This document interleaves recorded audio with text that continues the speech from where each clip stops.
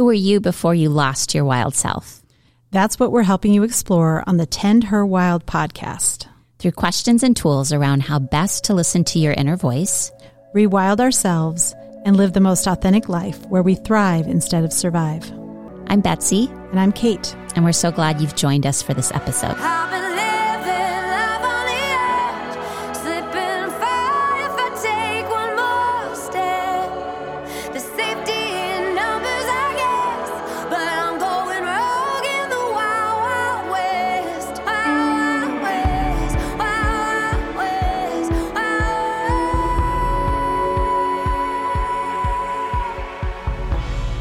Hello, Tend Her Wild listeners. On today's episode, we are thrilled to have a guest, Shannon Algeo. Shannon has been named one of the 35 under 35 in wellness to watch by Wanderlust. Shannon is a celebrated speaker, writer, life coach, yoga nidra, and meditation teacher. His popular podcast, Soul Feed, features interviews with iconic cultural and spiritual leaders like Deepak Chopra, Caroline Myss, Marianne Williamson, and Danielle Laporte, and many more. In his coaching practice, Algeo works with clients to heal old patterns of trauma so they can show up in the world with power, presence, and purpose. We love that Shannon was rated one of the nicest instructors in New York City by Rate Your Burn for his work as a yoga and meditation teacher. And he leads meditation programs for companies like Global Nonprofit, founded by Bono, and the Museum of Contemporary Art. In addition to giving presentations for Lululemon and the Wanderlust Festival, Algeo was featured guest speaker at the United Nations Yoga and the UN Culture of Peace event. That's so cool. So cool. And we are so excited. You are the second man we've had on our show. Podcast. Okay, I was listening to an episode last night and you referred to the first man, and I was like, I wonder if I'm going to be the second, and I feel super duper honored to be here on Tend Her Wild. Thank you for having me. Yeah, you're so welcome, Shannon. Yes. And we were drawn to you for so many reasons. We feel like so much of what you're talking about and working with are exactly the topics we've been exploring. And we love to have your perspective on, this whole podcast is about helping women per se, but I think helping humankind get out of the box, right? We've all been conditioned into these boxes that limit us and constrict us, essentially. And so how do you begin to break out and become your own authentic person? And you're doing that work, and you're guiding so many people in the world doing that work. And so we're so honored to have you here. Yeah. Yeah, thank you both. So exciting that you're doing this podcast and having these conversations. So necessary and important. And like you said, Betsy, in our opening meditation that we got to do together briefly before this, may everyone hear what they need to hear in this conversation. Yeah, absolutely. So Shannon, we start every podcast with the same question. And when we started our podcast, this wasn't anything we necessarily talked about. It just happened. And now it's sort of a bedrock of what we lead with. And we see how it always guides the conversation. And this first question always informs everything we talk about.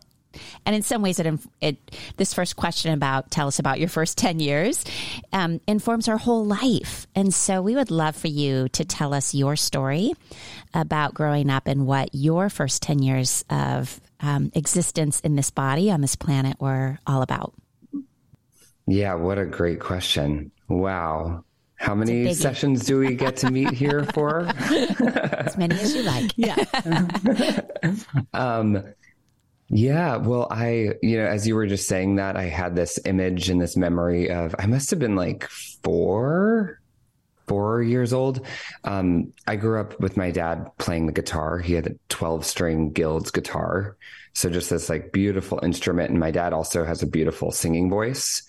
And I remember we were up at in the Poconos, which is this area in Pennsylvania, that's like forests and cabins and trees, and it's really beautiful. And I remember I couldn't fall asleep one night, and my dad came up with his guitar and he was singing this song. I think it was a song by John Denver. If I think hard enough, I'll be able to remember the song. Yep. I just remembered it. And it's not by John Denver, but it's the cares of tomorrow must wait till this day is done. Wow. is the main line of the song. And I remember him just like singing this song to me, and I couldn't sleep. And I think it might've been raining outside, and I was in this unfamiliar environment. And I just remember being like, oh my gosh, my dad is amazing. Like, he's so magical. I thought he wrote the song.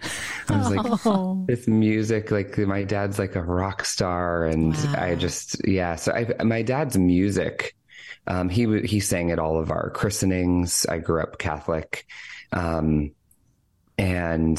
he sings at funerals and weddings and family events. And I have a big Irish Catholic family. So the singing is a huge part of my life. And it led to me and my sister and my brother all becoming singers and performers in our own way.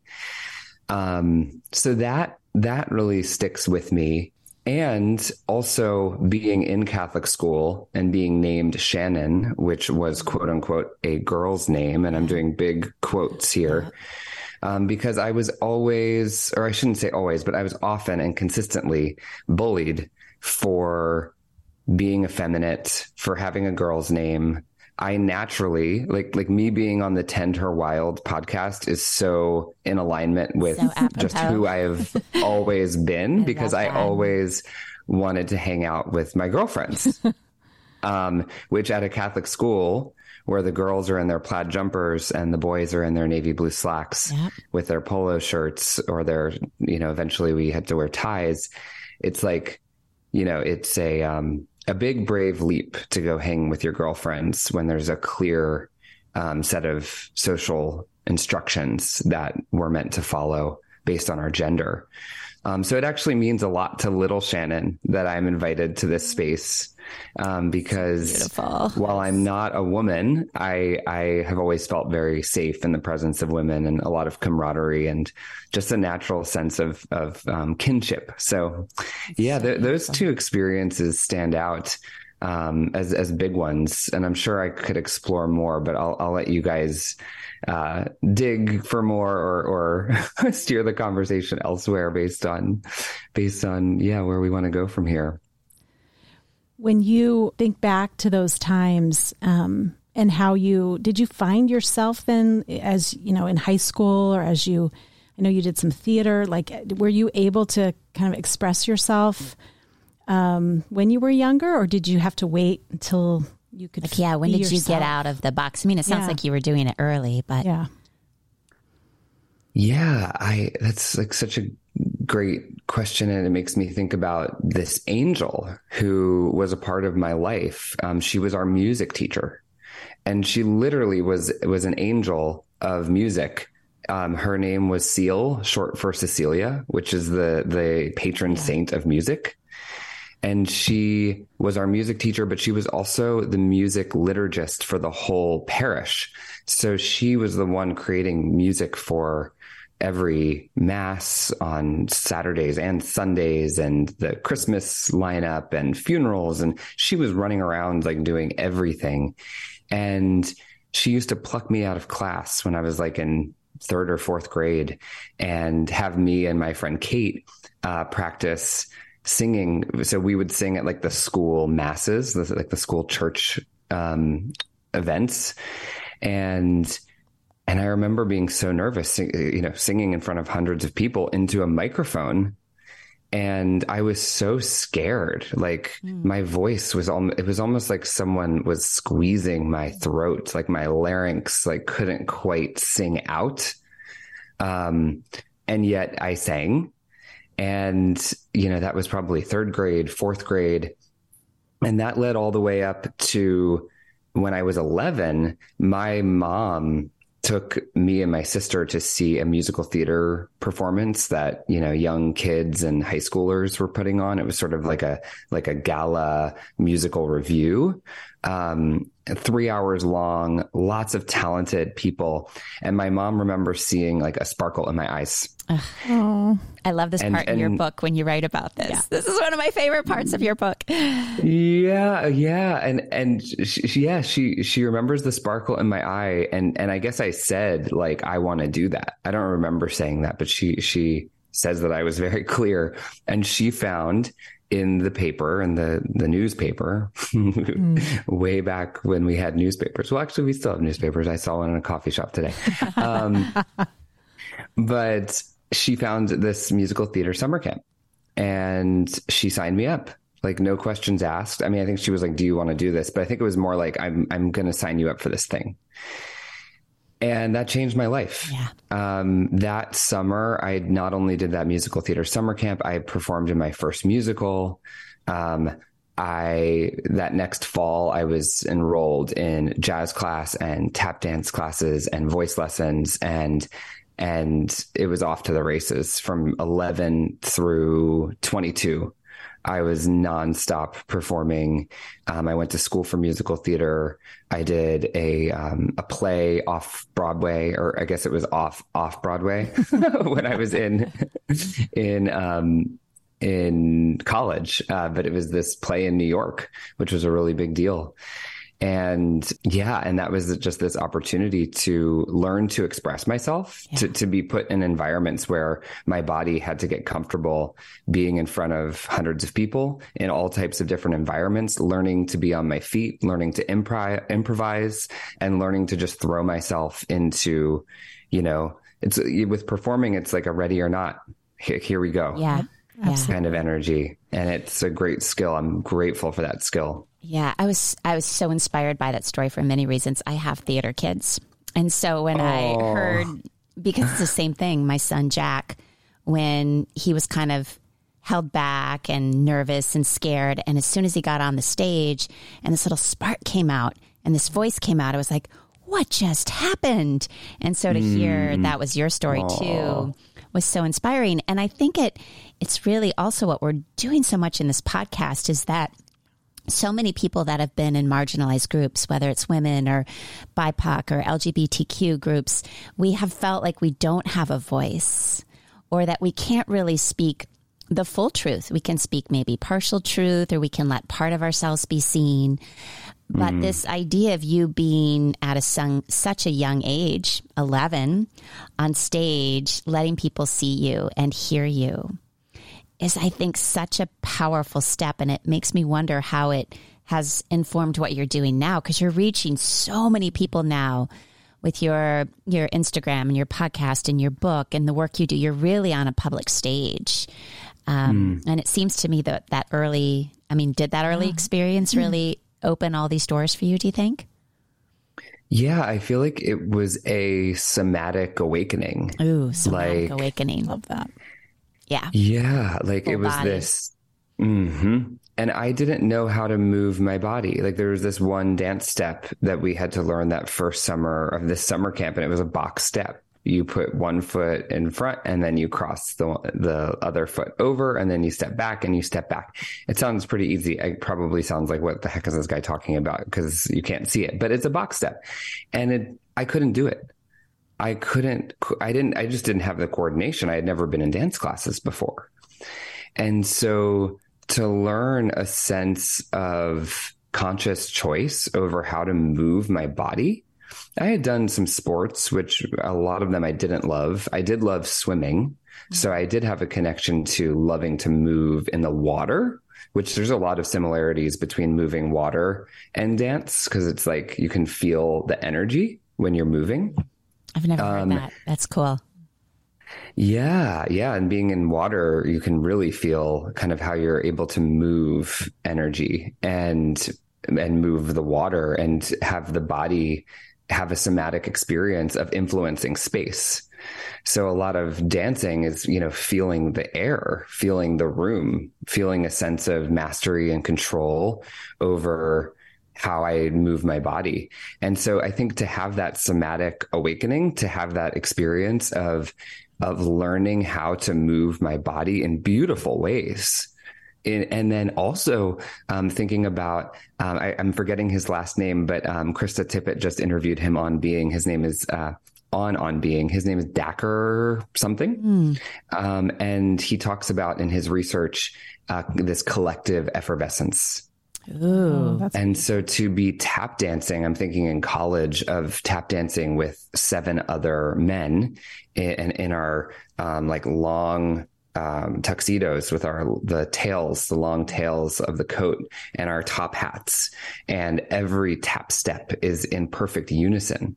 Or to be moving and singing with a group of people. There's a collective effervescence. There's a shared community resonance that happens. What is it like to move in harmony and to express not only alone, but with a group of people, is profoundly It's what we all want, to be that and connected healing. with people, right? And be moving and breathing and creating together. And you've really stepped into that role in the community you've built and the community that you continue to impact. And so from the stage to kind of this next part of your life and your writing and your healing work, your coaching, it's creating a community where you help people find their freedom and their voice. It's all tap dancing together now. Yes. It is some bigger stage, right? Yeah. Well, and to answer that part of your question, like it is absolutely informed. I can be in front of a lot of people and regulate my body because and feel comfortable is what I mean when I say regulate my body, like feel like I'm okay. It doesn't mean I'm not nervous. It doesn't mean I'm not excited. It doesn't mean I might not have some perspiration in my armpits or my heart rate might be elevated. But I used to have extreme levels of anxiety, like skin crawling, like panicky heat, like shame. Yeah. Like there was this deep Irish Catholic shame of this expectation that I should be small. Yeah. And that being in musical theater for over a decade, like helped get on the other side of that. Right. It's that practice over and over of stepping out of that box or being more in front of an audience. Yeah. I'm curious, you went from musical theater and then you went into sort of yoga and more of a spiritual path. When did that all talk us through that transition? Yeah, well, that's another interesting connection between what happened in the first 10 years of my life, because that connected to yoga and spirituality was the places and spaces of prayer in the Catholic education, whether that was in church or whether that was in class. There were these prompts where we were intended to get silent and pray. So it's like, okay, well, I guess I'm going to get silent right now and talk to God. I'm going to commune and communicate with this higher power. That was built into my development as something that was required. But for me, it was always kind of nice. I was like, because I'm an ENFP on the Myers-Briggs. So am I. I love that. Exactly. Yeah, totally. And I'm so sensitive. So I'm like, you're going to make everyone shut the F up right now so I can actually hear the voice of what's happening for me and connect to my higher power. Thank God, literally, thank God. So when it came to, in college, I really lost that sense of spirituality in a practical practice sense. Of course, it was on the stage with me. It was with me in every moment. Like, we're human beings, we're spiritual beings. Yeah. But when I moved to New York City and I landed on the yoga mat, and it was not all about the performance, because some of the aspects of being in musical theater actually swung into shadow realms of toxicity and not enough. And, you know, do I have the perfect point? And am I a triple threat where I'm this like fierce, like actor, singer, dancer? And it became a lot about perfectionism and performance and being, external, and getting validation externally from the teacher, from the casting agent, from the choreographer, from the director, from the audience, from the other cast members, from the audience. Yeah.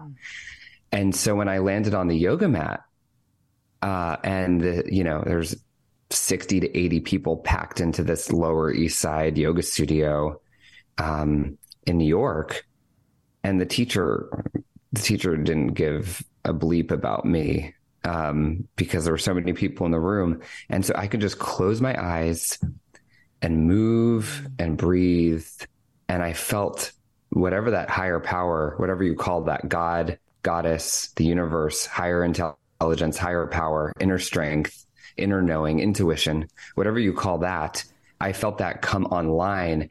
And it was like this merging moment. Wow. Because it was like all of my spirituality from my childhood and prayer became unified with my capacity to move my body and to breathe and feel and express through movement. And it was done in an environment where, yeah, there were a lot of people around, but it was like that New York vibe where there's people everywhere and no one's looking at you. And so there's a certain kind of freedom in that. As a fellow Irish Democrat Catholic, I'm assuming. He assumes that Democratic part. I did. Kate. I add that in now. I'm just proud of it. But you can assume away. Okay. But yeah, growing up Catholic, it's so interesting to me how you took that early experience, because I had a similar experience, and you almost transformed it. You built upon it. You could return to it, but you made it your own. You made that young experience of prayer work for you later in life in a spiritual way. So it's like taking your upbringing and reshaping it to work for you instead of just following along blindly and letting it ruin you or running from it. Yeah. It's like you were able to transform it. And I think that is, I hadn't thought about the power of and the need to do that as adults, but that's probably something I've been trying to do for some time, because it's part of who I am, but I can create that experience that fits me now and own that in a way that I'm inspired by how you've done that. Yeah, it's bringing up this memory of my 7th grade teacher and religion class, where she taught us that dogs don't go to heaven. And our whole, we had this whole discussion, like people were like, challenging her in 7th grade. They were like, how do you know that? Or are you sure dogs don't go to heaven? Or like, where does it say that in the Bible? And it was this whole discussion. And I remember my takeaway was like, my dog goes to heaven, lady. I don't know where your dogs are going. Mine are. Absolutely. Yeah. So taking those messages and knowing how to filter them and what feels true to you. Yeah. Well, and what's also present to me is that something in that environment, I don't know if it was because it was the 90s or because this was Maryland. So it was like a social conservative community in a more liberal area. Like, I don't know, maybe a combination of all of these things, but something we had permission in that class to challenge. Because that was what was happening, even though, she came down with the last word and let us know, like, sorry, y'all, like, your dogs aren't going to heaven. Like, there was a discussion in that class where we were pressing up against that. And so it just has me curious about when we think about just forcing ourselves to take on doctrine, whether that's political doctrine or religious doctrine or gender doctrine, cultural, or whatever kind of doctrine. That's the role of the rebel, right? We all have an internalized rebel that needs to question, that needs to say, well, why? The wildness, the wild woman, and the wildness in general. Yeah. Yes. Yes. Yeah. One of my favorite teachings from the yoga tradition is where I can't tell you the exact text, but it's what is one of the impediments on the path of yoga, and it's following the rules. And that one has always stuck with me, right? It's like we have to have rules for a certain part of our life, and then they start to box us in and constrict us and stop us from being in our full essence. And so there is that time where we do have to question and push and poke holes in all the stories. And you clearly have been doing that since 7th grade, saying, no, my dog is going to heaven. Yeah. So I don't care what you say, teacher. Yeah. Totally. Yeah. My parents would probably tell you I was doing that before 7th grade. Well, yeah. Yeah. I mean, it goes back to your book, Entrusting Your Truth, right? And so I see you as someone that learned young to trust your truth, or maybe that's been a process for you, but now you teach others to trust their truth. So it seems so foundational for you in your life. I think I have my mom to thank for that. She is a radically honest woman. And it's like growing up, it was like cringeworthy at times, like sometimes like no filter, no boundaries. Yeah. My mom, and she's very open about this publicly. And I share about this in the book. She was a survivor of sexual abuse, in incest in her family. And she suffered greatly from not only the abuse, but the lack of acknowledgement that it was happening from her family, the lack of support in processing it, and also being the daughter of a Navy, of a vice admiral in the Navy. That was my grandfather, Shannon, who I'm named after. They were moving every 2 years. So the family wasn't a secure base for her, but also the community was not a secure base.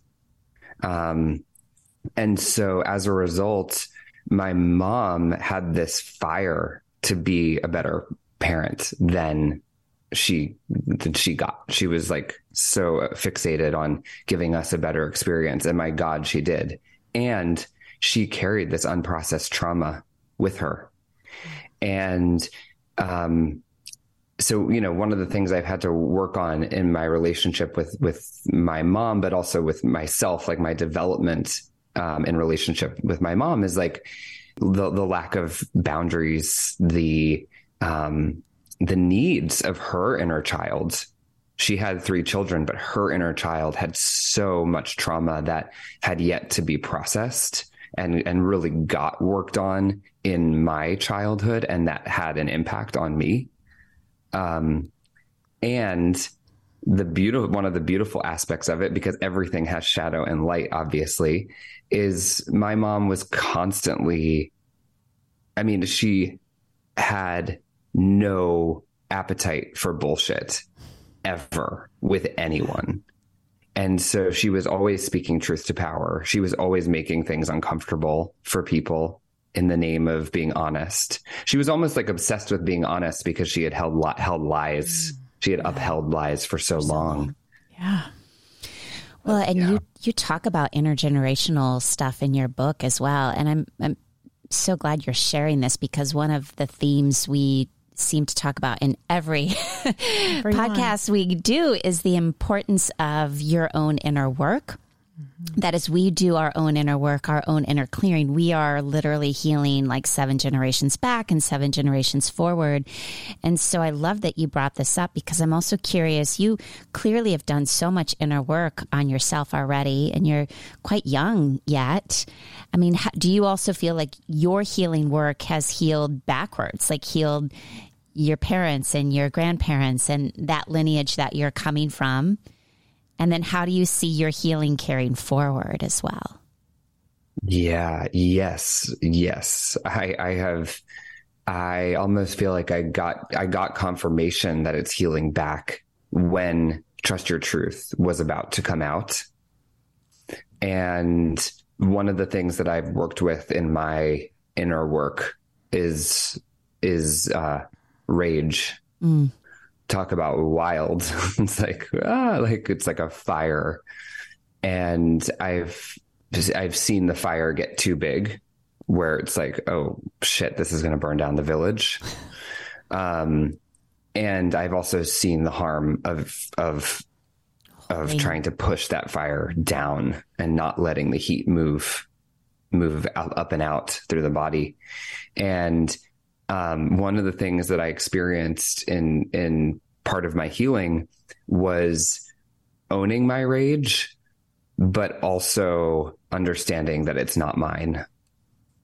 And I think of moments where my dad, I disowned anger because I saw it in my dad and it felt unsafe. Scary. Yeah. It's like this Irish Catholic temper, really, we know it's like some unmet need, right? And in a society where he was holding a lot as a man and trying to keep it together and, make ends meet, he had a lot on his plate. So also the system is pushing him to an edge, and he's then getting angry at his child. But I looked at that anger and I said, no, like, I will not do that. I never want to do that.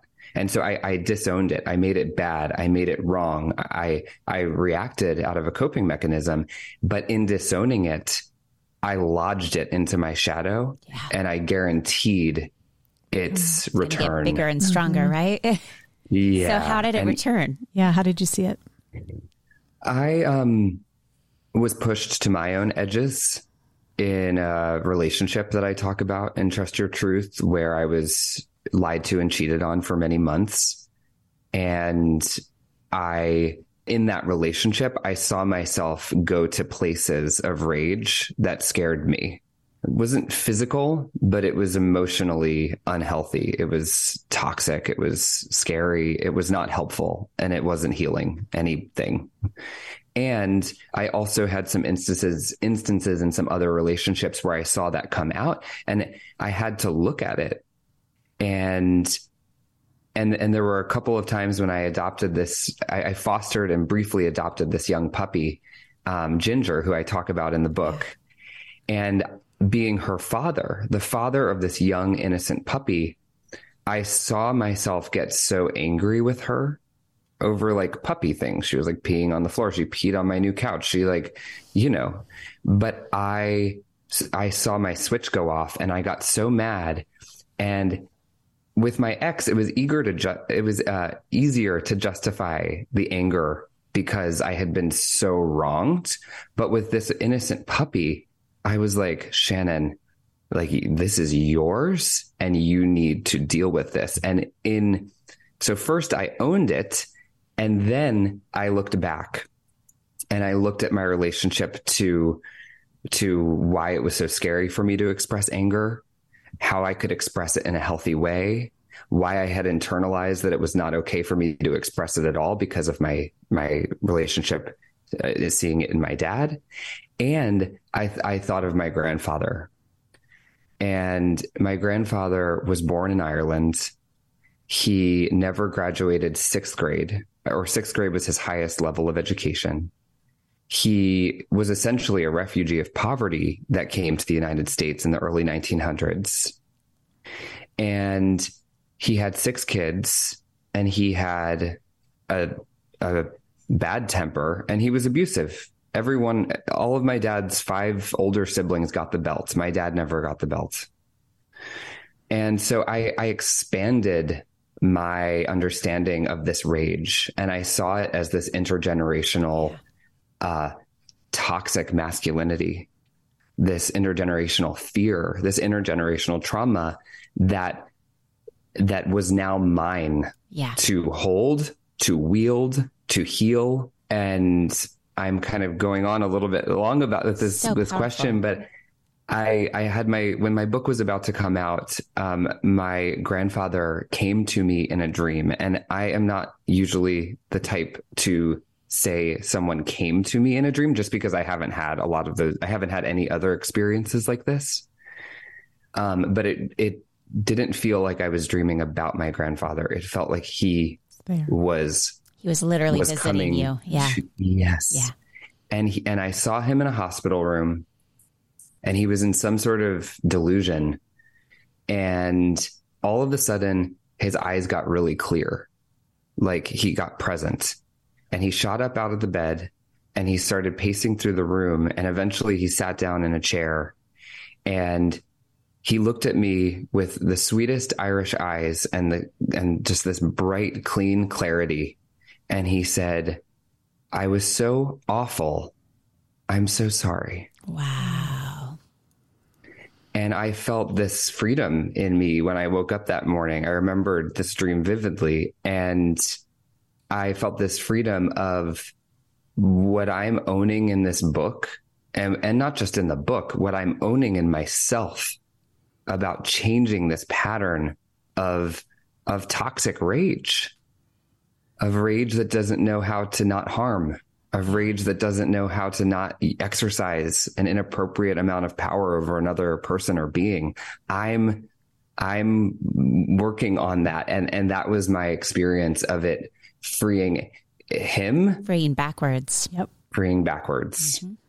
Oh, that's beautiful. And I felt it in my relationship with my dad too. So sorry. Yeah, no, it's beautiful to have that I think experience. people need to hear it, because we can't, like, I love that example, because we can't intellectually understand how our healing in the here and now can help our dead grandfather.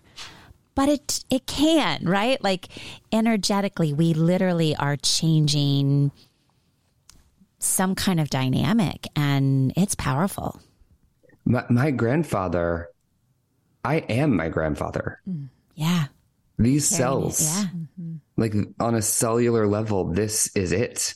This is the continuation of his existence is in my cellular DNA. It's in my makeup.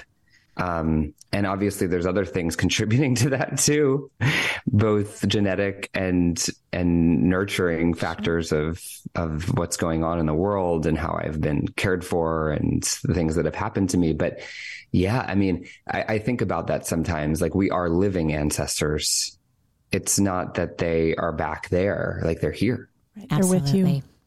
Well, and sharing his name and the idea that you are carrying forward and making this transformation for yourself. I feel this connection just even in the, with your father who's present, but physically present, but then your grandfather who you feel around you and kind of this release that you got before releasing this book. It's like, energetically, he was like, blessing the book on some level. Was. Yeah. That's what it felt like. Did it feel that way? Yeah. Yeah, I'll share one more thing with you real quick, because this is so weird.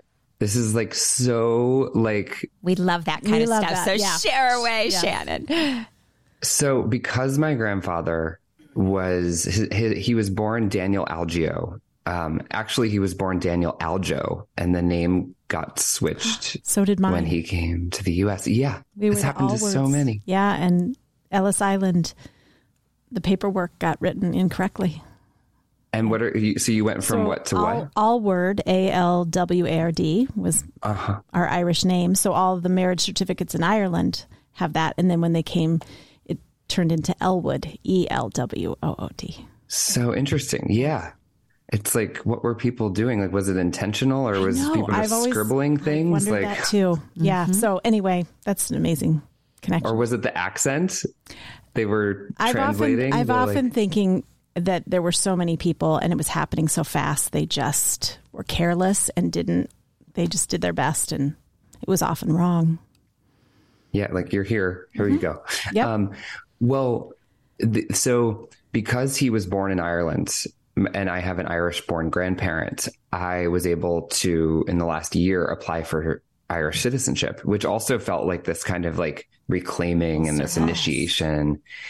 And I had to order all kinds of documents, but one of the things I had to order was his Irish birth certificate from Ireland. He was born on October 2nd, 1907. And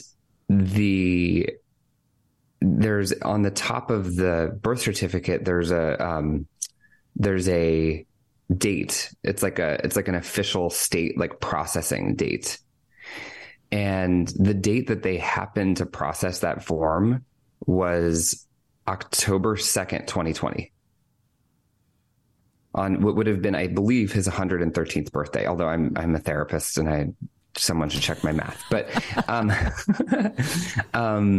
so I don't know. I was just like, what? Yeah. Like, what are the chances of them in Ireland happening to process his paperwork on the day of his birth? Wow. And that felt like just another sign, another like wink. Yeah. Yeah, absolutely. Yeah. It's giving me so much inspiration right now. And I hope we're inspiring all of our listeners about when we care for ourselves and heal these patterns in us, we literally are just healing all these people that came before. And it's so inspiring. Mm-hmm. And where I learned that, by the way, so this is my next question for you, is my meditation teacher was Deepak Chopra. So I went and studied with Deepak multiple times, and he taught me about the healing back 7 generations, healing forward. And so I do have to ask you, in your book, you talk about you went to interview him for your podcast, and you were sitting outside of his office and you were going back and forth between, oh no, what am I doing here? Right? Like that idea of shrinking back, like, who am I to be interviewing Deepak? And then you got into, no, I'm so badass. Look at me. And it's that whole back and forth. And I'm just so curious to know how it went down, because he's such an interesting character too. We always say we understood about 30% of what he said, and then the rest was like over our heads. But will you tell us more about that experience? Yeah, that was such a fun and exhilarating experience, really. And for context, I was in my mid 20s. And we had just started Soul Feed, and my podcast partner like went to see Deepak speak and then met him afterwards and was like, hey, I have this podcast. Will you come on? And he was like, sure. And so we kind of just got lucky. And then, he gave us someone's email and they helped set up the interview, and we were excited. Actually, this mic that I'm using is still from all those years ago. This is the mic we brought to his office to interview him. We set it up on his desk. And it was like, it was nerve-wracking because, it's like, what's going to happen? And, is it going to be good? Are we going to ask the right questions? Like, all of those thoughts of am I enough came up. Like, is this going to be worth his time? Am I going to ask good questions? Like, I feel like I was just sort of establishing my interview skills. And so I was like, I knew that we could do it. Like, that performance muscle was there and was like, you can do this. But there was also just so much doubt, almost like immobilizing, like jittery fear. Like, I'm thinking like in a somatic sense, like I think we were like pacing around outside the office. I think I was like sweating. Like it was probably looked like I was having some sort of like drug trip or something like that. And we walked in there. And I mean, that's the thing about Deepak is it didn't feel like he was carrying any of that anxiety. Like, he was just coming out of a meeting. He was in the moment. He's always in the present moment.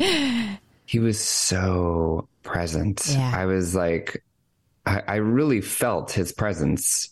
And I felt his brilliance, and I felt his collaborative spirit. Mm-hmm. There wasn't a hierarchy in the room. Yeah. There was a we. And he was having as much fun as we were.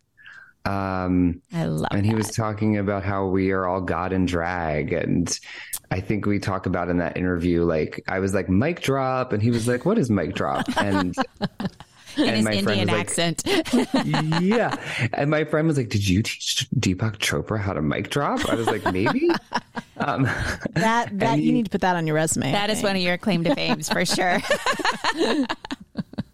But yeah, it was the going from that place of am I worthy of this, to realizing, and it really wasn't until the podcast came out and a lot of listeners were like, oh, I've heard of Deepak Chopra, but I've never read any of his books and I've never listened to any of his work.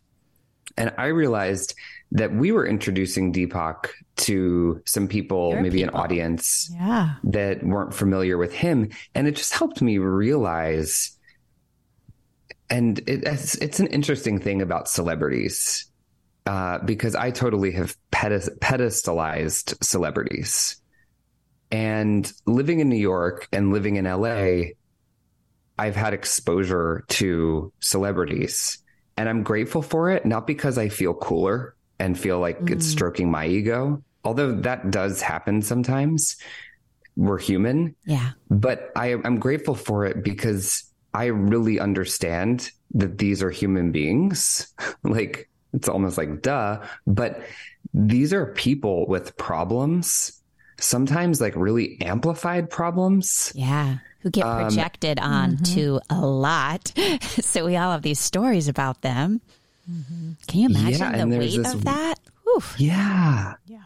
And it's so that doing Soul Feed and interviewing people like Deepak Chopra helped me to diffuse some of this, like putting people on this higher pedestal than me and using them to make myself smaller, not using them to like try and make myself bigger. I think a lot of people use celebrities to distance themselves from their own understanding of their potential. And that's what's getting projected.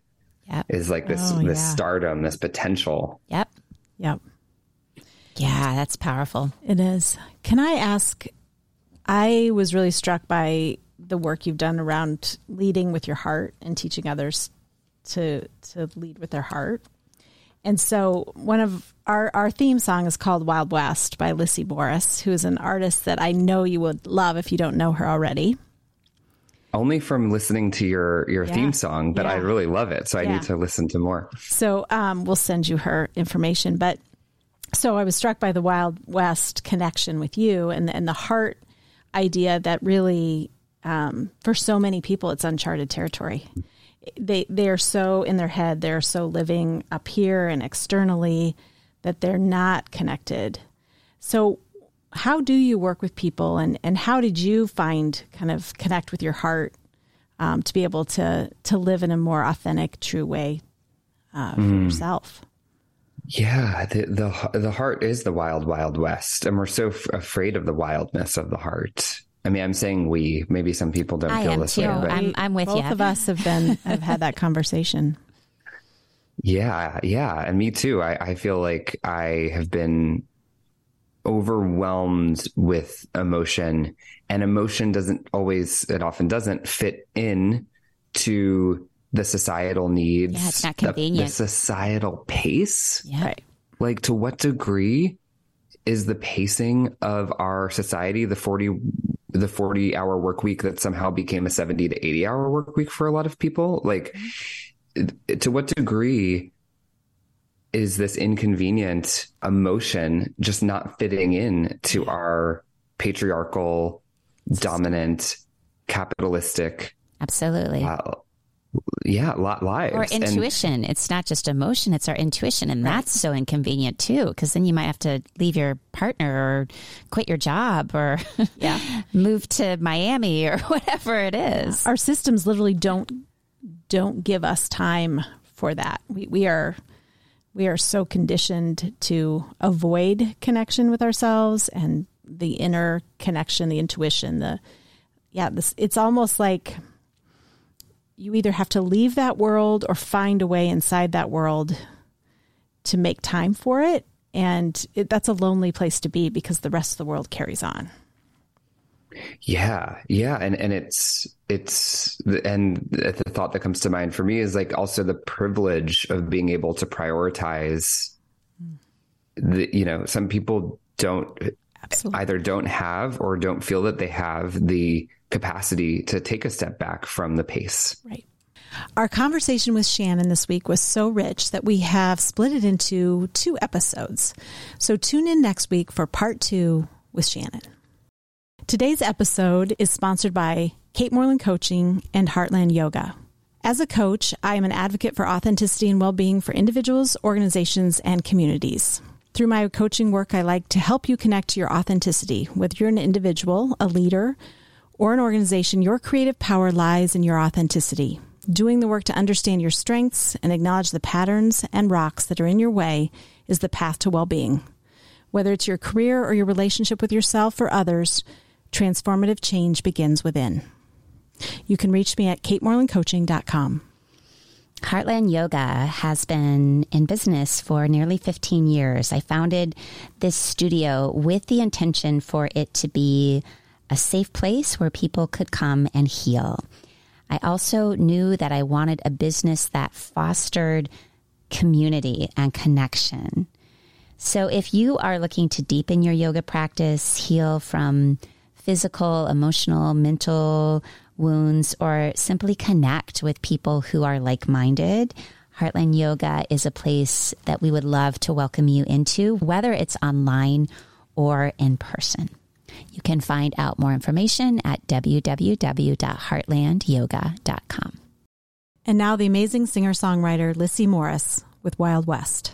Thanks for joining us today. If you like this podcast, please subscribe, rate, and review. Come back and rewild with us again next week.